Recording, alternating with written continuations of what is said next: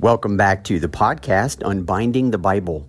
This is episode 102, Revelation, Plants and Stones. And the following is a sermon that I preached October 4th of this past year while working through the Gospel of Matthew in our church's lectionary. The passage for the sermon is Matthew 21, 33 to 44, which is Jesus' parable of the tenants. And I've decided to insert this sermon here because of last week's By the Book episode, the conversation I had with Christopher Wright on his book on idolatry. I had actually just finished his book. I had received it in the mail, devoured it in a week's time, and it was fresh on my mind as I approached the preparation for the sermon that I preached in early October.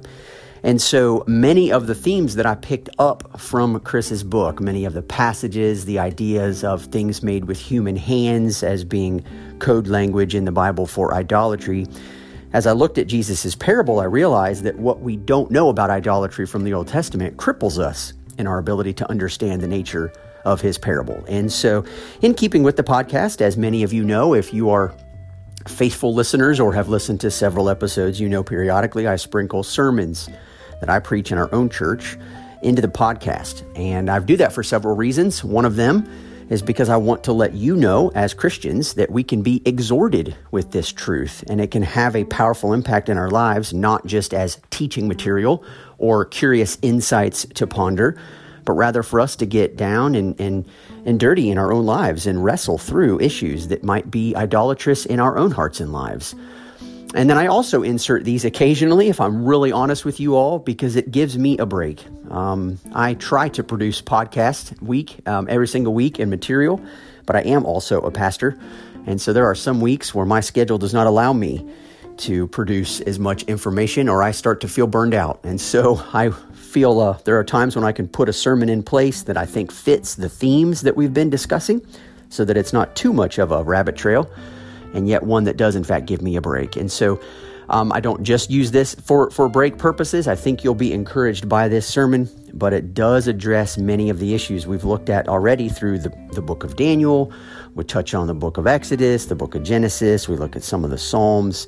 But Chris Wright's book really was taking root itself in my heart and soul during the study of Matthew 21, during the preparation of that sermon.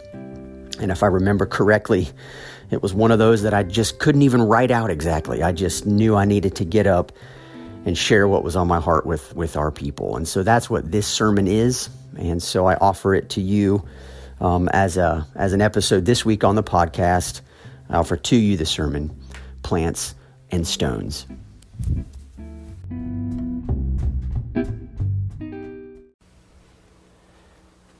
The Holy Gospel of our Lord Jesus Christ according to Matthew. Glory to you, Lord Christ. Hear another parable. There was a master of a house who had planted a vineyard and put a fence around it and dug a winepress in it and built a tower and leased it to tenants and went into another country. When the season for fruit drew near, he sent his servants to the tenants to get his fruit. And the tenants took his servants and beat one, killed another, and stoned another. Again, he sent other servants more than the first, and they did the same to them. Finally, he sent his son to them, saying, "They will respect my son." But when the tenants saw the son, they said to themselves, "This is the heir. Come, let us kill him and have his inheritance." And they took him and threw him out of the vineyard and killed him. When therefore the owner of the vineyard comes, what will he do to those tenants?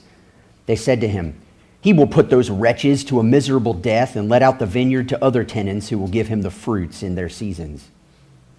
Jesus said to them, "Have you never read in the Scriptures, the stone that the builders rejected has become the cornerstone? This was the Lord's doing, and it is marvelous in our eyes. Therefore I tell you, the kingdom of God will be taken away from you and given to a people producing its fruits. And the one who falls on this stone will be broken to pieces, and when it falls on anyone, it will crush him." This is the gospel of the Lord. Praise to you, Lord Christ. Jesus, give us your presence this morning as we attempt to understand your words to us. Amen. You may be seated. If you have a Bible with you this morning, I would invite you to grab it and get it ready, because I would like us to look at several passages in the Bible, not least of which Matthew 21, which is the section I just read to you a moment ago. I don't know what first comes into your mind when you hear something like this. Jesus is obviously very direct. He's dealing with a group of religious leaders of his own people who believe themselves to know the Scriptures well enough to believe they will recognize the Messiah when he comes, and yet sadly and tragically, they don't. Now, for you and I, who may not know the Scriptures as well as some of Jesus' people did in his day, I want to try to help you, because there are several metaphors working simultaneously through this passage that if you have a little bit of background about those metaphors before we look at this passage, it'll make a whole host of more sense. The first metaphor that I want you to focus in on is the fact that we're talking about a vineyard here. We're talking about plants. And that might strike you as a little bit odd unless you know something about the Old Testament, and that is that ever since the beginning, God has oftentimes likened people to plants. Let me just read for you one example. In Exodus chapter 15, immediately after Israel was redeemed by the Lord from Egypt, Exodus 15, 17 to 18 says this: "You will bring them, your people, in, and you will plant them on your own mountain. The place, O Lord, which you have made for your abode, the sanctuary, O Lord, which your hands have established. The Lord will reign forever and ever." The passage that Jessica read from Isaiah chapter 5 straight up calls Israel a vineyard. It's a vineyard of the Lord. This is also a plant. And vines, as you all know, grow grapes. They grow fruit. And the Lord intended to plant his people into his sanctuary. This was going to be an act that the Lord himself was going to do. In Exodus 15 it says, "The place, O Lord, which you have made for your abode, the sanctuary which your hands have established." And this is continually a theme that surfaces ever since Genesis chapter 2, and that is that the Lord took his hands and crafted Adam and Eve out of the dust of the ground. Things that the Lord makes, things that the Lord crafts with his hands, are things that will never end. They're permanent. They last forever. But there's a second metaphor being used in Matthew 21 besides people being likened to plants or being likened to vineyards and being planted by the Lord, and that's how the parable itself ends. It ends with Jesus referencing people back. "Do you not know what the Scriptures say?" Which remind you that the stone that the builders rejected has become the cornerstone. So Jesus does something strange. Paul does this all through the New Testament. He must have gotten it from Jesus. They love to mix metaphors. So you have this big vineyard, this big plant, the Lord plants it, something great's going to happen through it, and all of a sudden we're introduced to a stone. I loved stones when I was a kid. I got into so much trouble with stones. I loved going to creeks and going tubing with my friends, but the only reason I was ever in a tube in the creek in the first place was to coast down to the really shallow water and find the skipping stones at the bottom of the creek. I prided myself on how many times I could get a stone to skip down the street, and I loved it when I could get it to just almost look like a motorboat. It would never really hop, it would just kind of glide and then go right up the bank. But stones are for different purposes and different shapes. If you want to skip a stone, you need to find a flat rock. If you find a boulder that's perfectly round like a baseball, you wouldn't use that to skip across the water unless you have an incredibly powerful arm. Stones are significant, and what Jesus is talking about here is a cornerstone. This is a structure that is going, the cornerstone was a perfectly shaped stone that was going to be placed at the corner of a building so that the length, the width, and the height would all be measured perfectly. It's reminiscent of the kind of place that the Lord says he's going to build for himself. We know this as Christians today, reading our Old Testaments, that this is a reference to the temple. But what's really interesting is that throughout the Old Testament, not only does the Lord speak of himself as doing things by his own hands, but the people themselves, those made in God's image, when they follow the Lord faithfully, are asked to embody the Lord in the way he lives. It's just that when sin enters the world, people decide that there are certain aspects of who God is that we want to embody that is not our place. And one of those is in crafting Not images like God once did of us, but crafting of images, which the Old Testament speaks of quite plainly as idolatry. Crafting things ourselves that we make with our own hands are corrupt. They're broken. They can't save us. They can't satisfy us.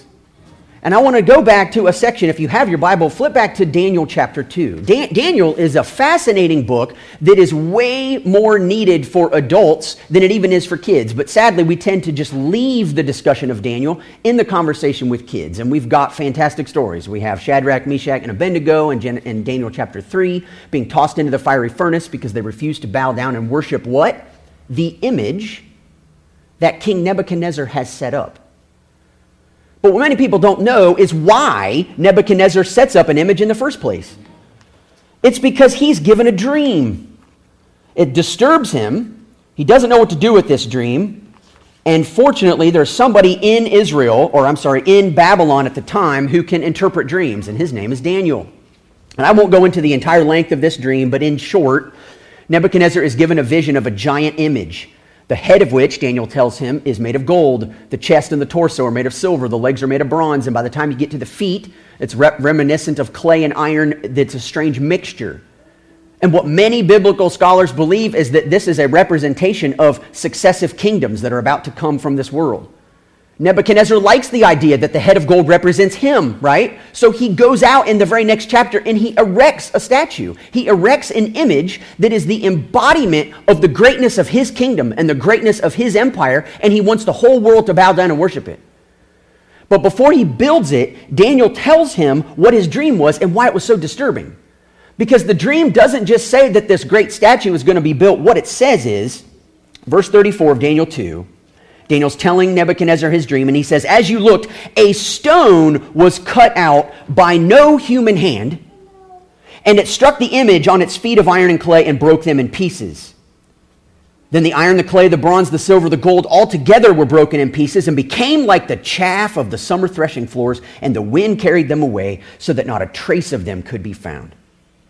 But the stone that struck the image became a great mountain and filled the whole earth. So we've got a contrast here.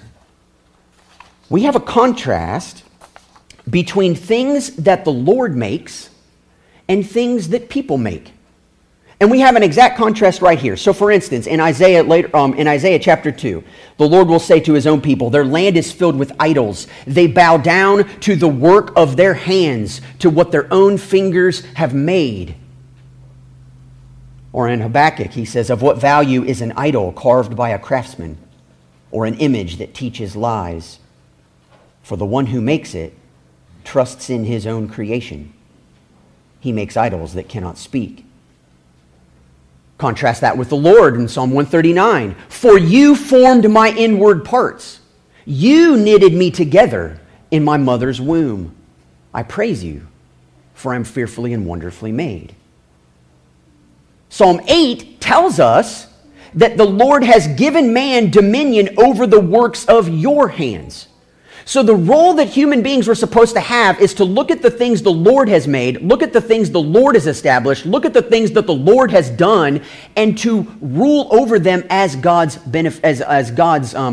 regents, as his stewards. But the subtle temptation from the very beginning is that if we took a little bit of godlike status ourselves and made a little bit of a name for ourselves and drew in some of the Lord's authority and the Lord's power in the things that the Lord has made, we could make something that would make us look good. And this is in fact what almost always happens to anything that initially began good in the Lord and then is taken over by people. And so I'm going to see if I can tie these two metaphors together and help us understand what in the world Jesus is talking about in his parable. Genesis chapter 2. Trees were created in the garden, and they served two purposes. They were to be pleasant to the sight and good for food. They were to be aesthetically beautiful and pleasing as a reflection of the beauty of the God who created them, and they were to provide nourishment and care for things outside of themselves. They were to provide food. For who? Other trees? No. human beings. The flourishing of God's creation. So when God likens people to plants, we can assume the same two things are supposed to be true. Beautiful to the sight, good for food. Produce blessing and compassion for those outside of ourselves. That's what we're supposed to do. That's what Israel was supposed to do. Being planted on a giant mountain of the Lord in the temple, we're supposed to be an external blessing to those outside the temple, so that when those came to the temple, they would see the power of their God who chose to meet with people, and they would fall down and worship him and want to join the people in the worship there. But subtly, over time, Israel began to get tripped up. They began to see their elevated status in God's eyes as belief that they actually were superior to the nations. They were better than the nations. If the nations want to come into the temple worship, well, they need to be as cleaned and as spruced up as we are, because clearly our righteous lives are the reason why God lets us be in the temple and to show the rest of the world what that's supposed to be like.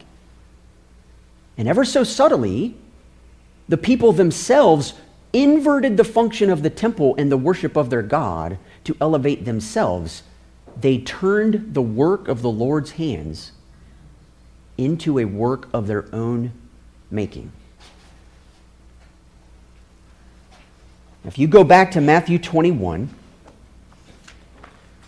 I'm thankful for our lectionary readings that move us through a gospel, but sadly, we skipped a whole chunk of material at the beginning part of chapter 21 that would be really helpful for you and I to understand if we're going to make any sense of why on earth Jesus tells this really strange parable at the end of the chapter. So if you look in chapter 21, it starts with a triumphal entry. Jesus comes into Jerusalem riding on a donkey, certainly not the kind of animal one would ride on if they were making a name for themselves. This is certainly not the idea. And yet the people recognize someone great is here. They only think he's a prophet at the moment, but they begin to praise him. They begin to rejoice. And people in the temple start calling out, Hosanna. Well, this annoys the Pharisees. They don't like this. So Jesus goes into the temple in verse 12, and he drives out all who sold and bought in the temple, and he overturns the tables of the money changers and the seats of those who sold pigeons. Jesus comes into the temple, the place that initially was supposed to be the abode that the Lord made with his own hands, but the people have turned his system into something they've made with their own hands, and they've completely corrupted it. And so Jesus says, "It is written, my house shall be called a house of prayer, but you make it a den of robbers." What are you doing? And then the religious leaders get upset because people are crying out, Hosanna to the Son of David. And it says that the religious leaders were indignant with the people. And Jesus says, have you never read, out of the mouth of infants and nursing babies you have prepared praise? You know, whenever you read the section, have you never read, or did you not know it was written? Jesus is picking a fight with the religious leaders. Jesus is talking to people who claim to know the Bible better than anyone. When he asks them, have you never read? It would be like asking a neurosurgeon, have you never read, like, Biology 101? Excuse me, I did that in 9th grade in high school. Like, I have a PhD now. Right. It would be an insult, because clearly something about your expertise you are missing. That's what Jesus is doing here. And then in verse 18, you get to this really weird section. Jesus has left the city. He's coming back to Jerusalem. We're told he's hungry. And seeing a fig tree by the wayside, he went to it and found nothing on it but only leaves. And he said, may no fruit ever come from you again. And the fig tree withered at once. You're like, gosh, Jesus, that's really mean. Poor fig tree. Until we remember that people are like plants. They're supposed to be beautiful to the sight and good for food. What other purpose do trees serve? Right. And when you come to a plant that is incapable of providing nourishment to weary travelers, what good is it? It's not good at all. Jesus' people, embodied in both the temple and in this fig tree, are completely corrupt. Their view of the Lord is only there to serve them. And they're making access to the Lord hard for the people that actually need Him the most. And it continues in verse 23. Jesus comes in, of course, enters the temple. The chief priests and elders come up and say, excuse me, by what authority are you doing these things? And who gave you this authority? Jesus never answers their question. Instead, He poses a question of His own. He says, I'll tell you what. If you can answer this question, I'll tell you where I get my authority. John's baptism, is it from heaven or from men?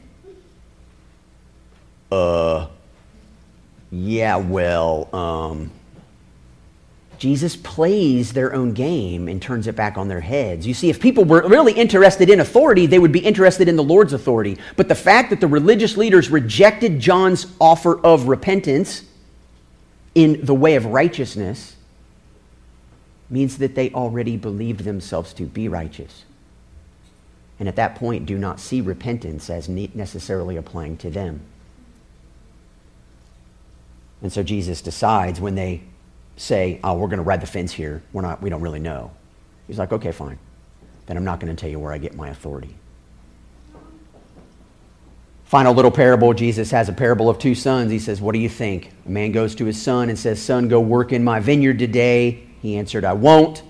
But afterward he changed his mind and goes. And another goes to his other son and says the same. He answered, I will go, sir, but he did not go. Which of the two did the will of his father? And the religious leaders say the first one. The one who said, no, I won't do it, but laterward changed his mind and went. And here's what Jesus says. Truly I say to you, the tax collectors and the prostitutes go into the kingdom of God before you. For John came to you in the way of righteousness, and you did not believe him, but the tax collectors and the prostitutes believed him. And when you saw it, you did not afterward change your minds and believe him. Jesus is saying there is a danger of getting so familiar with God and his ways that you begin to think that your ways and your thoughts are exactly the same as his. And therefore, no one is able to critique you for anything you do or anything you say, because goodness gracious, everything I think and everything I do is already in line with God and his ways.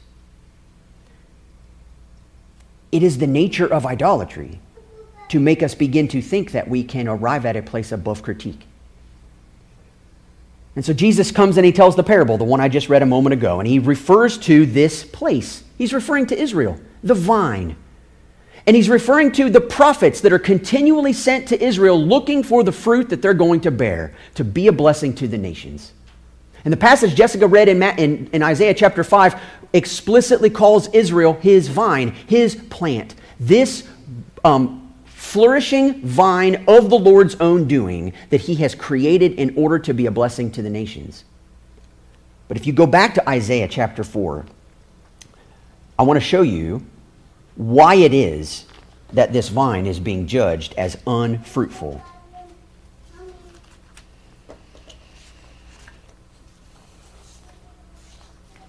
Isaiah chapter 3, here's what the Lord says. The Lord will enter into judgment with the elders and princes of his people. It is you who have devoured the vineyard. The spoil of the poor is in your houses. What do you mean by crushing my people? By grinding the face of the poor, declares the Lord God of hosts. And in Isaiah 5, verse 5, the passage Jessica read, the Lord says, now I will tell you what I will do to my vineyard. I will remove its hedge, and it shall be devoured. I will break down its wall, and it shall be trampled down. The people's idolatry, the work of their own hands, led them to elevate their wealthy among them such that the poor among them suffered. And the Lord tells them through Isaiah that they are devouring the poor by their actions. And the Lord says, because you have chosen this, I will remove my protection and my care from you, and you will be devoured. This is the picture that Jesus is painting for his own people in Matthew 21. And I know it's really tempting when we read the Gospels to want to jump straight to the personal devotional application for you and for me. And we're going to get there, but we can't get there right away. Because if we jump over all this history, we don't understand that we now are supposed to be who? The people that will produce the fruits that the Lord has always been looking for.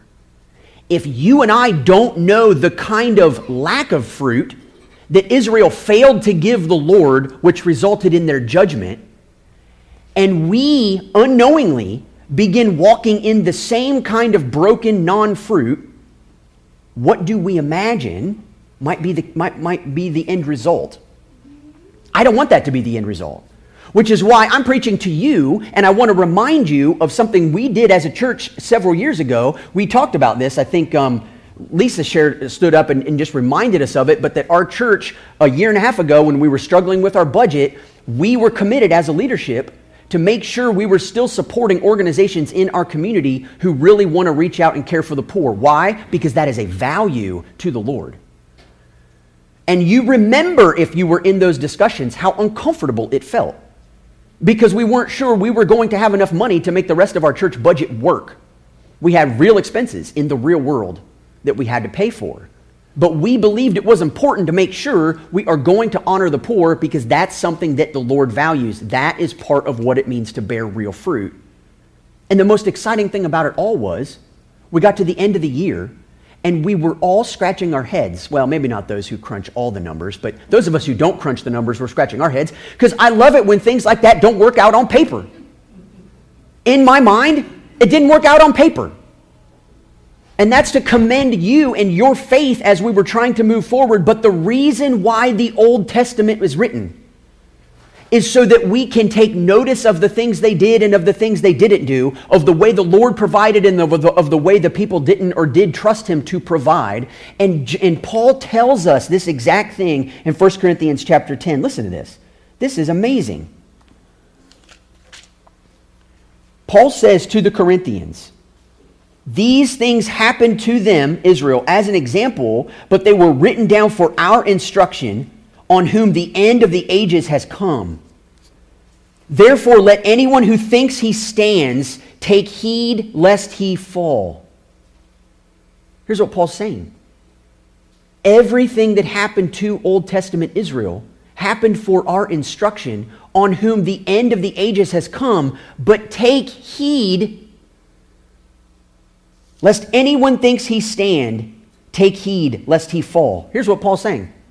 Lest anybody think that we today are better and more equipped and above the silly, petty idolatry of Israel from the Old Testament, take heed lest you fall too. And I think it's a warning. I think it's a subtle rebuke, because the stone cut out by no human hand is a stone that crashes into an image built by human hands. It crashes into kingdoms that are built by people, structures and systems that people have twisted a little bit too much of themselves into, and the only image in this world that will stand the test of time is Jesus, the image of the invisible God. The firstborn over all creation, the cornerstone of the temple, the corner of the structure the Lord is building, the people who are part of the Lord's building, the people who are part of the Lord's planting, the people who are rooted and connected to the Lamb, Jesus himself, the stone that will crush every worldly kingdom and knock them to dust. And listen to the way Jesus ends his discussion. He says, the one who falls on this stone will be broken to pieces, and when it falls on anyone, it will crush him. This is every person on the planet. And every person who willingly falls onto the stone, who comes to the stone and says, I see in you what we were always supposed to be, he will be broken and rebuilt and remade into something beautiful and whole. But when that stone falls on anyone, it will crush him. Everyone will face the stone. And that is not a horrific idea. That's a beautiful idea. That's a powerful image. But Jesus is the one from heaven, from God, who was not made by human hands, which is not corrupted by this world's way of being, and the church, the citizens of the kingdom who form the church of Jesus, are those people who we hope are bearing the fruit that the Lord wants from his kingdom. But it's only going to come as we continually, repeatedly, consistently draw our strength from the stone. John will say, Jesus is the vine. And as we're rooted into him, we bear fruit. Well, we knew Israel was the vine from Isaiah 5, right? And Jesus embodies who Israel was supposed to be, and all who are connected to him embody that too. And so I think today for us, the caution is, as Paul gives us in 1 Corinthians 10, is to start to really ask ourselves the way we understand the structures the Lord is building, the kinds of people he's inviting us to become, where in our lives, where in our belief systems are we subtly or maybe deceptively buying into ways in which we can slowly start to craft these things with our own hands and begin to think that this is something we have made and begin to think that this is something we have built. When the truth comes, we want to be on the right end of the stone. Paul talks about building with gold, silver, wood, hay, stubble. Some things in the end are going to be burned up. Other things in the end will last. Everything rooted to Jesus is what will last. Everything rooted in us will not. So Jesus' words for his own people is an explanation of why it is that several decades after Jesus died and was raised, their whole temple system was completely leveled to the ground. Their desires for all of their beautiful buildings and all of the stones that they had put there came crashing down because that was no longer a system that the Lord was in. Instead, he is choosing today to take up residence in the heart of the kinds of people who choose to fall on the stone, who choose to build our lives on the cornerstone himself. That's what our church is built on. That's what we hope to see expanded with the Lutheran Church as we continue conversations with them. We want a church built on Jesus Christ. That is it. And wherever and if ever we see anything in either of our churches that is a little bit more of a man-made structure, things we've made with our own hands, we want to be really cautious about how much we fight over those things tooth and nail, and how much more we want to see the flourishing of Jesus' kingdom for the blessing of our community, for the blessing of the world. That's the kind of fruit that will last. And spoiler, it's things like love, joy, peace, patience, kindness, goodness, gentleness, faithfulness, and self-control. It's not flashy. It's not spectacular. It's hard work. And it's internal, creating us and molding us into the kinds of people who know how to bridge the presence of God with a world that desperately needs him. It only happens when the fruit of the Spirit is actively at work and free to reign in the lives of the people who bear that fruit. Let's pray. Jesus, we need your presence with us, and I will be the first to admit it is frightening to think about things in our lives, mindsets, systems, structures, buildings, material wealth, whatever, that might be more things we've built with our own hands than things that you've built. But we know you're not a tyrant. We know you are very gracious and very compassionate because your Spirit is that way. And so I ask you today, in a firm way, but in a gentle way, to begin to look into our lives individually and our lives as a church and lead us to see things that we might need to shed. That you would show us what it really means to bear fruit for your name. That we would be your plants. That we would be your building. That we would be people who bear fruit that honors you. Thank you so much for our church. Thank you for these believers. Thank you for the family nature that we have here. I ask that you would continue to pour out your Spirit in our hearts, convict us, encourage us, exhort us, rebuke us, whatever, to make us more like your Son. We love you, and it's in his name we pray. Amen.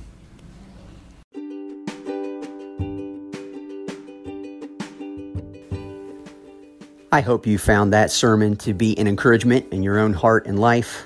I know in simply re-listening to it myself in preparation for putting this episode together, I realized, wow, there are quite a few areas in my own life where I have made things with my own hands and begins to take precedence over many of the things that God's done. And so I just encourage you to take some time this week, if you're a journaler, to pull out a journal and just ask Jesus to help you see what some of those things are. Others of you might feel more comfortable talking to a friend or just going on a walk by yourself and asking Jesus to help you see what those things might be, or maybe others of you know what they are already. But I do want to know, in this information age where we're always inundated with more things to think about, it is always good to take a step back and to say, okay, Jesus, I've taken in a bunch of information now. What do you want me to do with it? And if I thought I could even encourage one of you to do that as a result of listening to this episode, it will be valuable, I know, in Jesus's eyes, and I would be greatly encouraged by that as well. So thank you so much for continuing to tune in. As always, you hear me say this a lot, but I would love for you to leave a rating or a review on whatever podcast app you choose to listen to these episodes on. Thank you so much for my monthly supporters. I really do appreciate that support. And if you follow a link at the bottom of the show notes on each of these episodes, there's a place you can go if you would like to support the podcast at 99 cents or $4.99 or $9.99 a month, whatever figure suits you. I've had several members also just say, hey, we love it. Here's a one-time gift, and do what you want with it. So that's always an encouragement as well. No pressure there. This is a free service for all of you. I'm happy to do it. Love the interaction I've been able to have with several of you online. You can find me on social media. My Facebook page is just Joshua Yoder, but you can also find me, the Unbinding the Bible podcast, on Instagram. And as always, you feel free to email me any comments or questions you have at unbindingthebible@gmail.com. I hope you all have a fantastic week, and I'll talk to you next time.